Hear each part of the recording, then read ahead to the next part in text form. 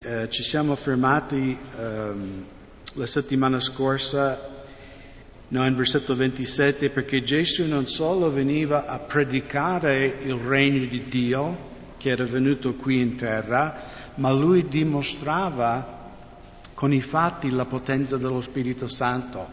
Guariva, scacciava i demoni, mostrava di avere autorità sul male. E leggiamo, per un po' riprendere il filo della settimana scorsa, in versetto 26, lo spirito immondo, straziandolo, mandando un gran grido, uscì da lui. E tutti furono sbalorditi, tanto che si domandavano fra loro, dicendo, che è mai questo? Quale nuova dottrina è mai questa? Perché egli comanda con autorità persino i spiriti immondi ed essi gli ubbidiscono. E la sua fama si diffuse subito per tutta la regione intorno alla Galilea. E quindi Gesù predicava il Vangelo, ma poi dimostrava che non erano solo chiacchiere, no? Questo nuovo regno che stava invadendo la terra. In versetto 29 vediamo, appena furono usciti dalla sinagoga, vennero nella casa di Simone e di Andrea con Giacomo e Giovanni. Ora la suocera di Simone giaceva a letto con la febbre ed essi subito gliene parlarono. Allora egli si avvicinò, la prese per la mano, gli alzò e immediatamente la febbre lasciò ed essi si mise a servirli. La settimana scorsa abbiamo visto loro erano andati in sinagoghe, possiamo dire che erano andati in chiesa, giusto? A lodare il Signore, a studiare la Bibbia. E la cosa bella qui è che dopo il culto Pietro non ha lasciato Gesù nella sinagoga, ma Pietro ha portato Gesù in casa sua. Ed è molto importante, fratelli, che noi non portiamo Gesù solo in comunità la domenica mattina, ma che noi portiamo Gesù anche a casa nostra. Specialmente noi genitori, no? I nostri figli ci guardano. Se noi siamo iperspirituali in chiesa e a casa siamo il diavolo, no? Noi rinneghiamo la potenza di Dio. E quindi come Pietro dobbiamo portare Gesù in casa nostra. E vedi cosa succede quando uno porta Gesù in casa sua? Succedono miracoli, giusto? Se Pietro non portava Gesù in casa sua, la suocera di Pietro non sarebbe stata guarita. Anche qui un po' per l'Italia, no? Vediamo che Pietro, il primo Papa, era sposato. Un po' strano, no? Perché la Chiesa Cattolica è obbligatorio il celibato, invece Pietro era sposato. Alcuni dicono che poi Pietro ha rinnegato Gesù perché Gesù ha guarito la sua suocera, ma io non dico questo. Alcuni dicono questo. Però è bello, dobbiamo portare Gesù in casa, dobbiamo portare Gesù in fabbrica. Le persone che guardano la nostra vita devono vedere la realtà del regno di Dio in noi.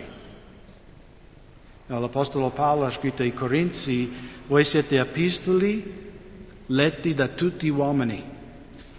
È stato ben detto che la nostra vita è forse l'unica Bibbia che alcune persone leggeranno, perché se quello che leggono in noi è buona, avranno fame di leggere anche questo. È il nostro compito di creare questa sete per il Signore, perché quando vedono una realtà soprannaturale nella nostra vita, io credo che le persone saranno attirati verso Gesù. In versetto 32, poi fattosi sera, dopo il tramonto del sole, gli portarono tutti i malati, indemoniati, e tutta la città si era affollata davanti alla porta. Egli ne guarì molti colpiti da varie malattie e scacciò molti demoni e non permetteva ai demoni di parlare perché lo conoscevano. Poi il mattino seguente, essendo ancora molto buio, Gesù si alzò, uscì e se ne andò in un luogo solitario e là pregava. Di nuovo vediamo che Marco è un uomo di poche parole, però descrive tante cose, no? E non è da sottovalutare questo versetto 35, perché qui vediamo il segreto della potenza dello Spirito Santo nella vita di Gesù e della comunione con il Padre. E questo anche per noi cristiani è il segreto di sperimentare la potenza soprannaturale dello Spirito Santo. Giovanni 15, no? Io sono la vite e voi siete i tralci. Separati da me non potete fare nulla. È attraverso la parola di Dio e attraverso la preghiera che noi riceviamo dal Padre, che noi riceviamo potenza, sapienza, saggezza, perseveranza.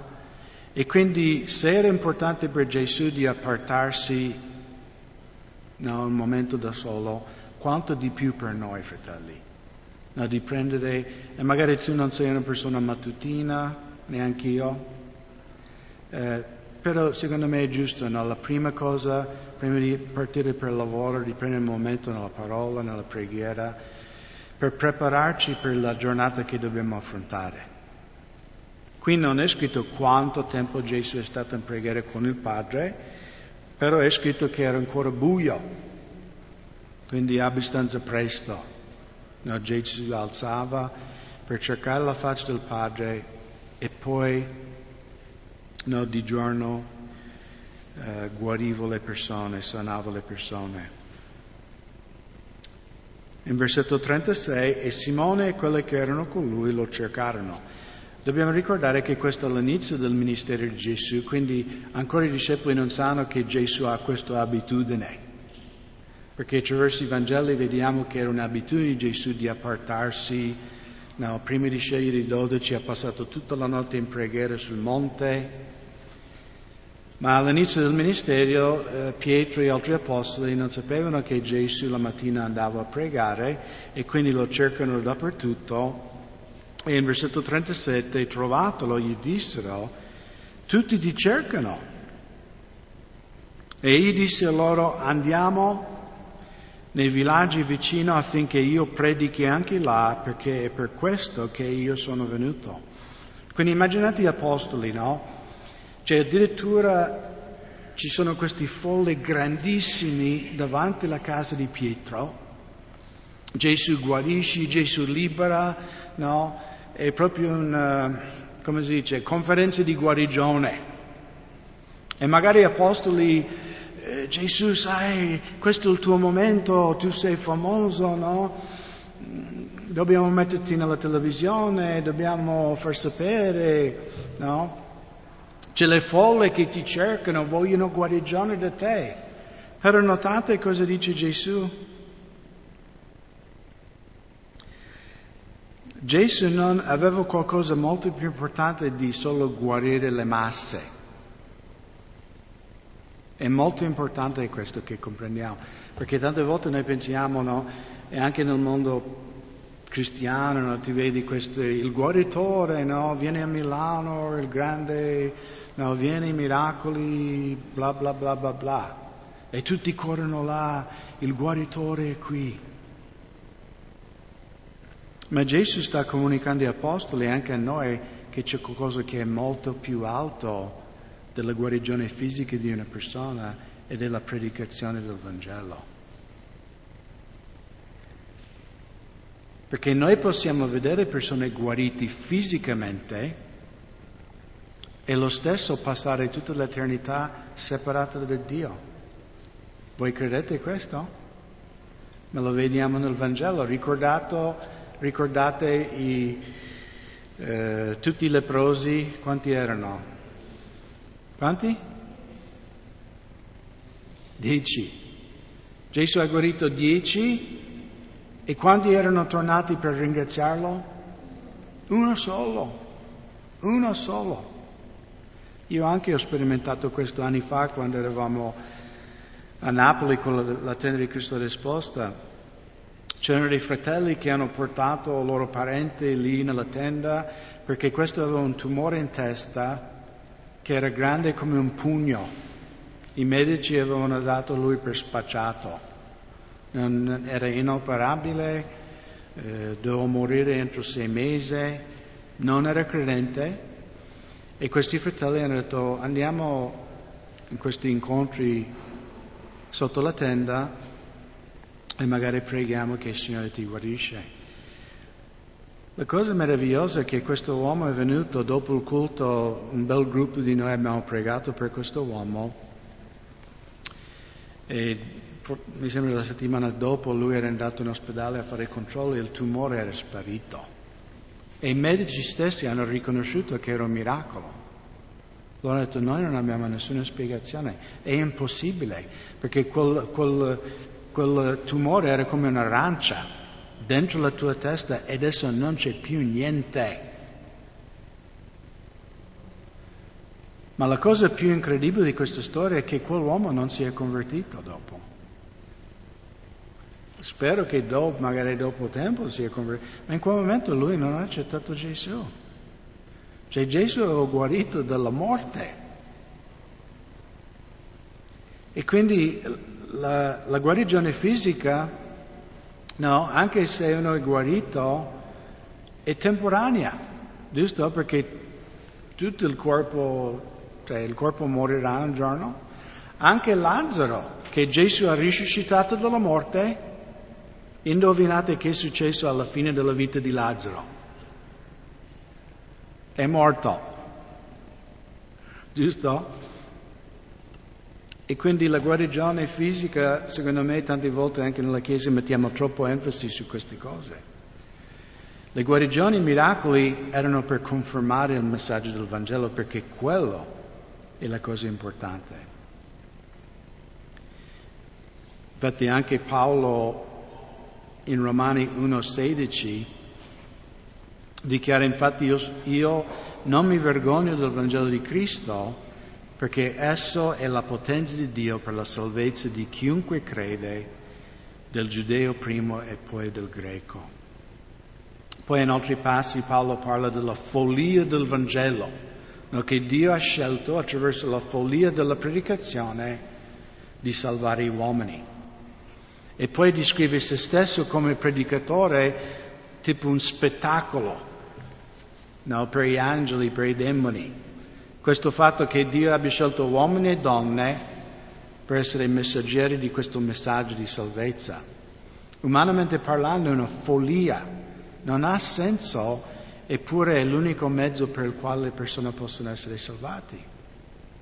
Perché di nuovo non è attraverso la guarigione che uno è salvato, è attraverso la predicazione del Vangelo.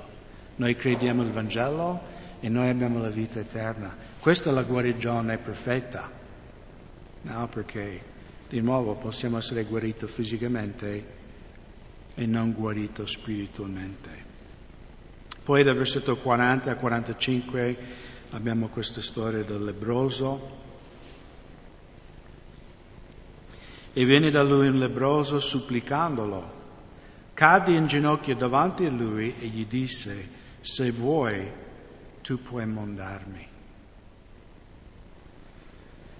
Quanti di voi avete visto, non in televisione, ma un lebbroso con i tuoi occhi? C'è qualcuno? Allora io sono l'unico. Anche in America io leggevo la lebbra, cos'è? Poi vedi nei film, no, persone che magari le dita mancano, la carne viene mangiata da questa batteria, è proprio una batteria che di solito sono nel clima tropicale, dove c'è tanto caldo e quindi dove i batteri possono, come si dice, proliferare di più.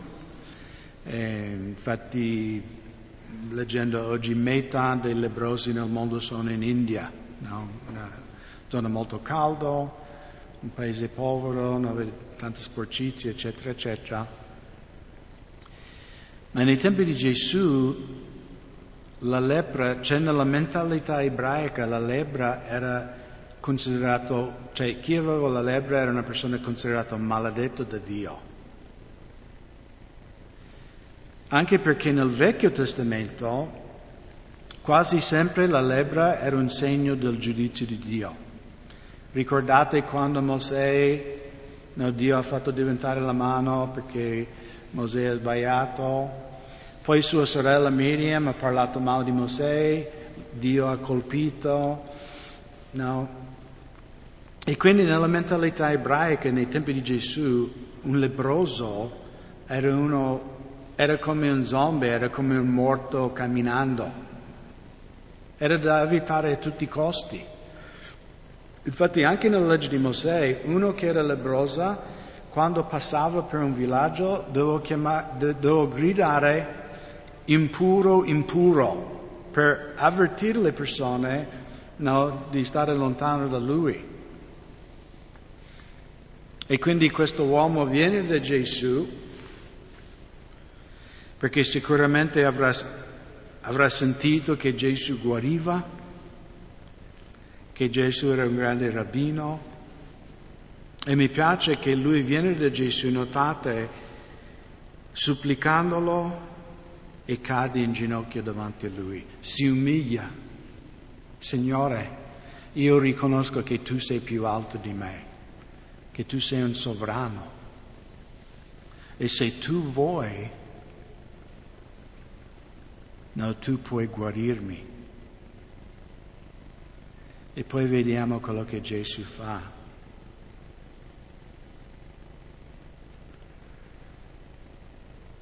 Perché la maggior parte delle persone ai tempi di Gesù avrebbe scappato. Quando vedono un lebbroso, scappi, no? È contaminato. E come dicevo, nella mentalità ebraica la lebbra era un segno di maledizione di Dio, una figura del peccato. Girate un secondo in Levitico 13.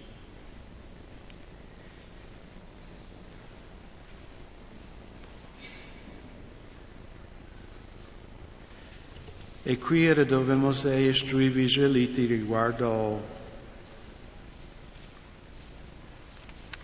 la lebbra.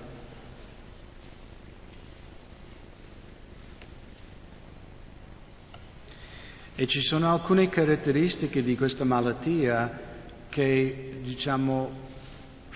raffigurano il peccato.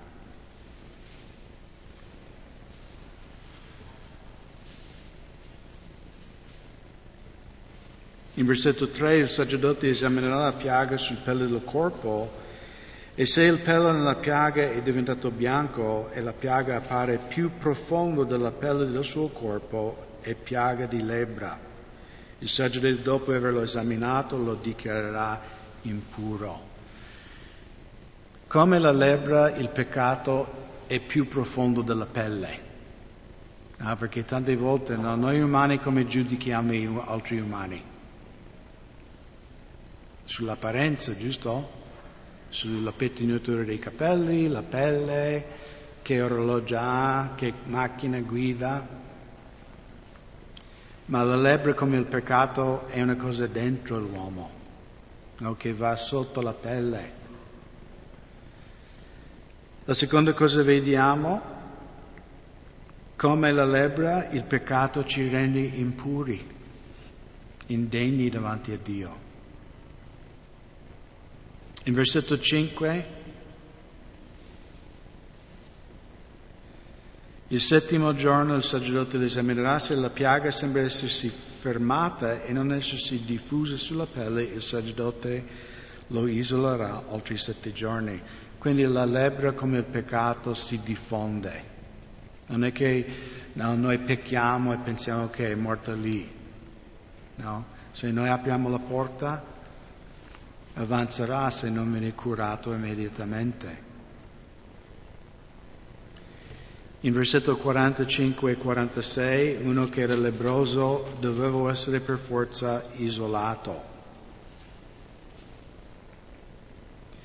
Versetto 45, il lebbroso in cui c'è questa piaga porterà le vesti strappate il capo scoperto, si coprirà la barba e griderà: impuro, impuro.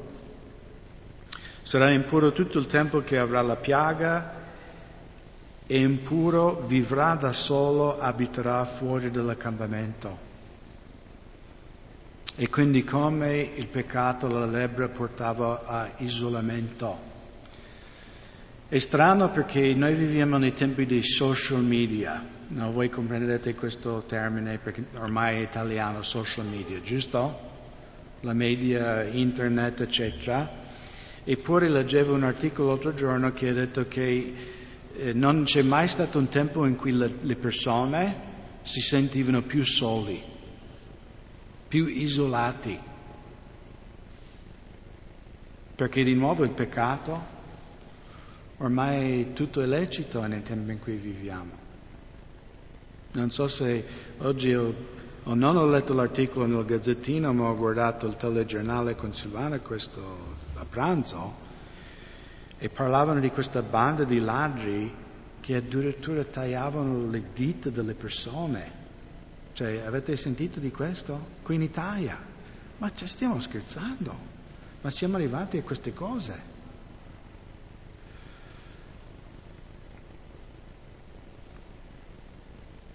E poi vediamo come il peccato, in versetto 51 e 52, la lebbra contaminava qualunque cosa che toccava.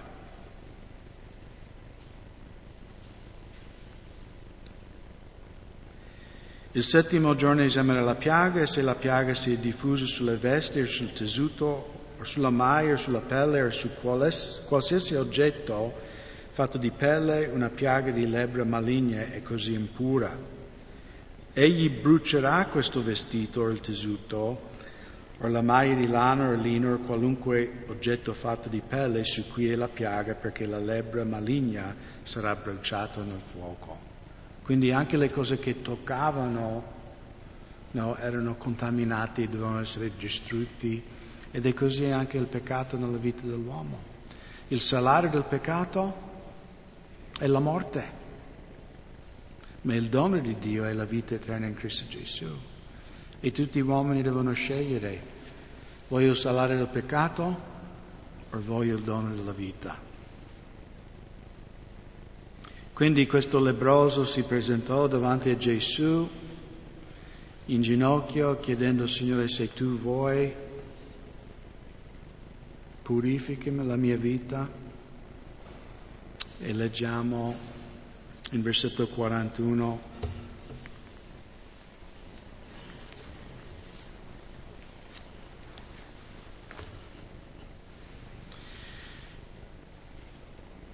e Gesù mostrò pietà, stese la mano, lo toccò e disse: lo voglio, sia mondato. E come ebbe detto questo, subito la lebbra lo lasciò e fu mondato. Allora qui ci sono varie cose che voglio farvi notare. Qui nella Nuova Diodate dice che Gesù mosso a pietà, alcune versioni Gesù fu mosso di compassione. E la cosa bella è che Gesù non è stato mosso a compassione, perché è facile di vedere una persona che soffre, di guardarlo e dire: oh poverino, giusto? Tutti possiamo essere mossi a compassione. Ma Gesù va molto al di là. Lui non è solo toccato: poverino, dovrei aiutarlo. Ma la sua compassione viene tradotto in azione. E questa è la cosa importante anche per noi fratelli. È facile dire: pastore, sai, vedo che nella Chiesa c'è bisogno di questo servizio. O vedo che c'è questo bisogno, nella nostra città. Qualcuno dovrebbe incontrare questo bisogno. Mi fa ridere a volte che io sono chiamato a fare tutte queste cose. Io dico ai fratelli: se tu vedi questo bisogno, vai tu. Questo è il tuo ministero. Vai a curare queste persone, va a toccarli. Infatti Gesù non è solo mosso di compassione, ma lui stende la mano che già di nuovo dobbiamo capire i tempi in cui questo era una cosa inaudita di toccare uno con la lebbra. Infatti i rabbini dei tempi di Gesù dicevano che se uno toccava un lebbroso, anche lui era impuro e non poteva entrare nel Tempio, doveva essere purificato e poi aspettare alcuni giorni, cioè rinchiuso, prima che poteva andare nel Tempio a pregare. E quindi quello che Gesù fa è una cosa totalmente controcorrente, contro la cultura. Un rabbino che era un insegnante, era una persona rispettata, un maestro, e un lebbroso, no? Tipo la persona più disprezzata nella società. Ma di nuovo Gesù non è stato mosso di compassione, ma lui ha steso la mano e la terza cosa, lui ha toccato. Lui non ha detto io non ti tocco caro, ma dico la parola da qua. Perché Gesù poteva anche dire così, giusto? Col centurione, ricordate? Il centurione dice, Signore, non sono degno che vieni sotto casa mia, basta che tu dia la parola e il mio servo sarà guarito. Gesù poteva guarirlo in Cina. Ma credo che Gesù voleva dare una lezione a noi, anche apostoli, che io sono Dio e io voglio toccare la sofferenza umana. Voglio toccare con le mie mani, io ho compassione su questo uomo. E non solo voglio guardarlo e dire, poveretto, pregherò per lui. No, lui dice, io voglio agire. E quindi lui stende la mano, tocca questo uomo e l'uomo viene guarito totalmente. Poi in versetto 43, poi dopo averlo severamente ammonito lo mandò via subito e gli disse, guardati dal farne parola ad alcuno, ma va, mostrati al sacerdote e offri per la tua purificazione le cose che ha prescritto Mosè in testimonianza a loro. È molto interessante, non lo vedremo questa sera, ma se volete a casa potete leggere Levitico 14, questo rito, no, quando uno con la lebbra doveva presentarsi al sacerdote, prendevano 2 colombe o 2 uccelli puri, no? E uno veniva sacrificato, quello vivo veniva sparso acqua e sangue su quello vivo e poi quello vivo veniva rilasciata. E secondo me questo profeticamente ci parla della morte di Gesù, no? Che lui è stato sacrificato, ma poi è risuscitato dalla morte. E poi il leproso doveva sacrificare un agnello, anche senza macchie di difetto. Il sacerdote doveva toccare il suo orecchio, il suo pollice e il suo alluce con il sangue dell'animale sacrificato. Dopodiché doveva toccare il suo orecchio, il suo pollice e il suo alluce con l'olio dell'unzione. E quindi figure di quello che Cristo ha fatto per noi, no? Lui ha toccato quello che noi ascoltiamo. Lui ha toccato le nostre mani, quello che noi facciamo, e ha toccato i nostri piedi come noi camminiamo. E poi l'olio chiaramente è una figura dello Spirito Santo che tocca anche il nostro udire, il nostro fare e il nostro camminare. Quindi Gesù dice, guarda, non dire a nessuno niente. No. Invece l'uomo cosa fa in versetto 45? Ma egli andandosene cominciò a proclamare e divulgare grandemente il fatto, al punto che Gesù non poteva più entrare pubblicamente in città, ma se ne stava fuori in luogo solitario e da ogni parte venivano da lui. Quindi Gesù, non dire a nessuno. Io quando ho letto il Vangelo la prima volta, perché Gesù ripetutamente vediamo nel Vangelo che lui dice chi è stato guarito, chi è stato graziato, non dire a nessuno questa cosa. E io leggendo il Vangelo la prima volta da non credente, pensavo che Gesù usava la psicologia al rovescio, no? Come noi genitori a volte facciamo con i nostri figli, no? Quando non vogliamo che fanno una cosa, per dire, dico ai miei figli, siete vietati di tagliare l'erba o di portare fuori la mondizia. No, io lo porterò fuori. E quindi io leggendo la prima volta queste storie quando Gesù diceva alle persone non dire a nessuno quello che ti ho fatto, pensavo Gesù era furbo, no? Perché lui veramente voleva che le persone sapevano. Invece questo era un modo carnale di vedere la Bibbia perché non era convertito. Perché Gesù era veramente umile.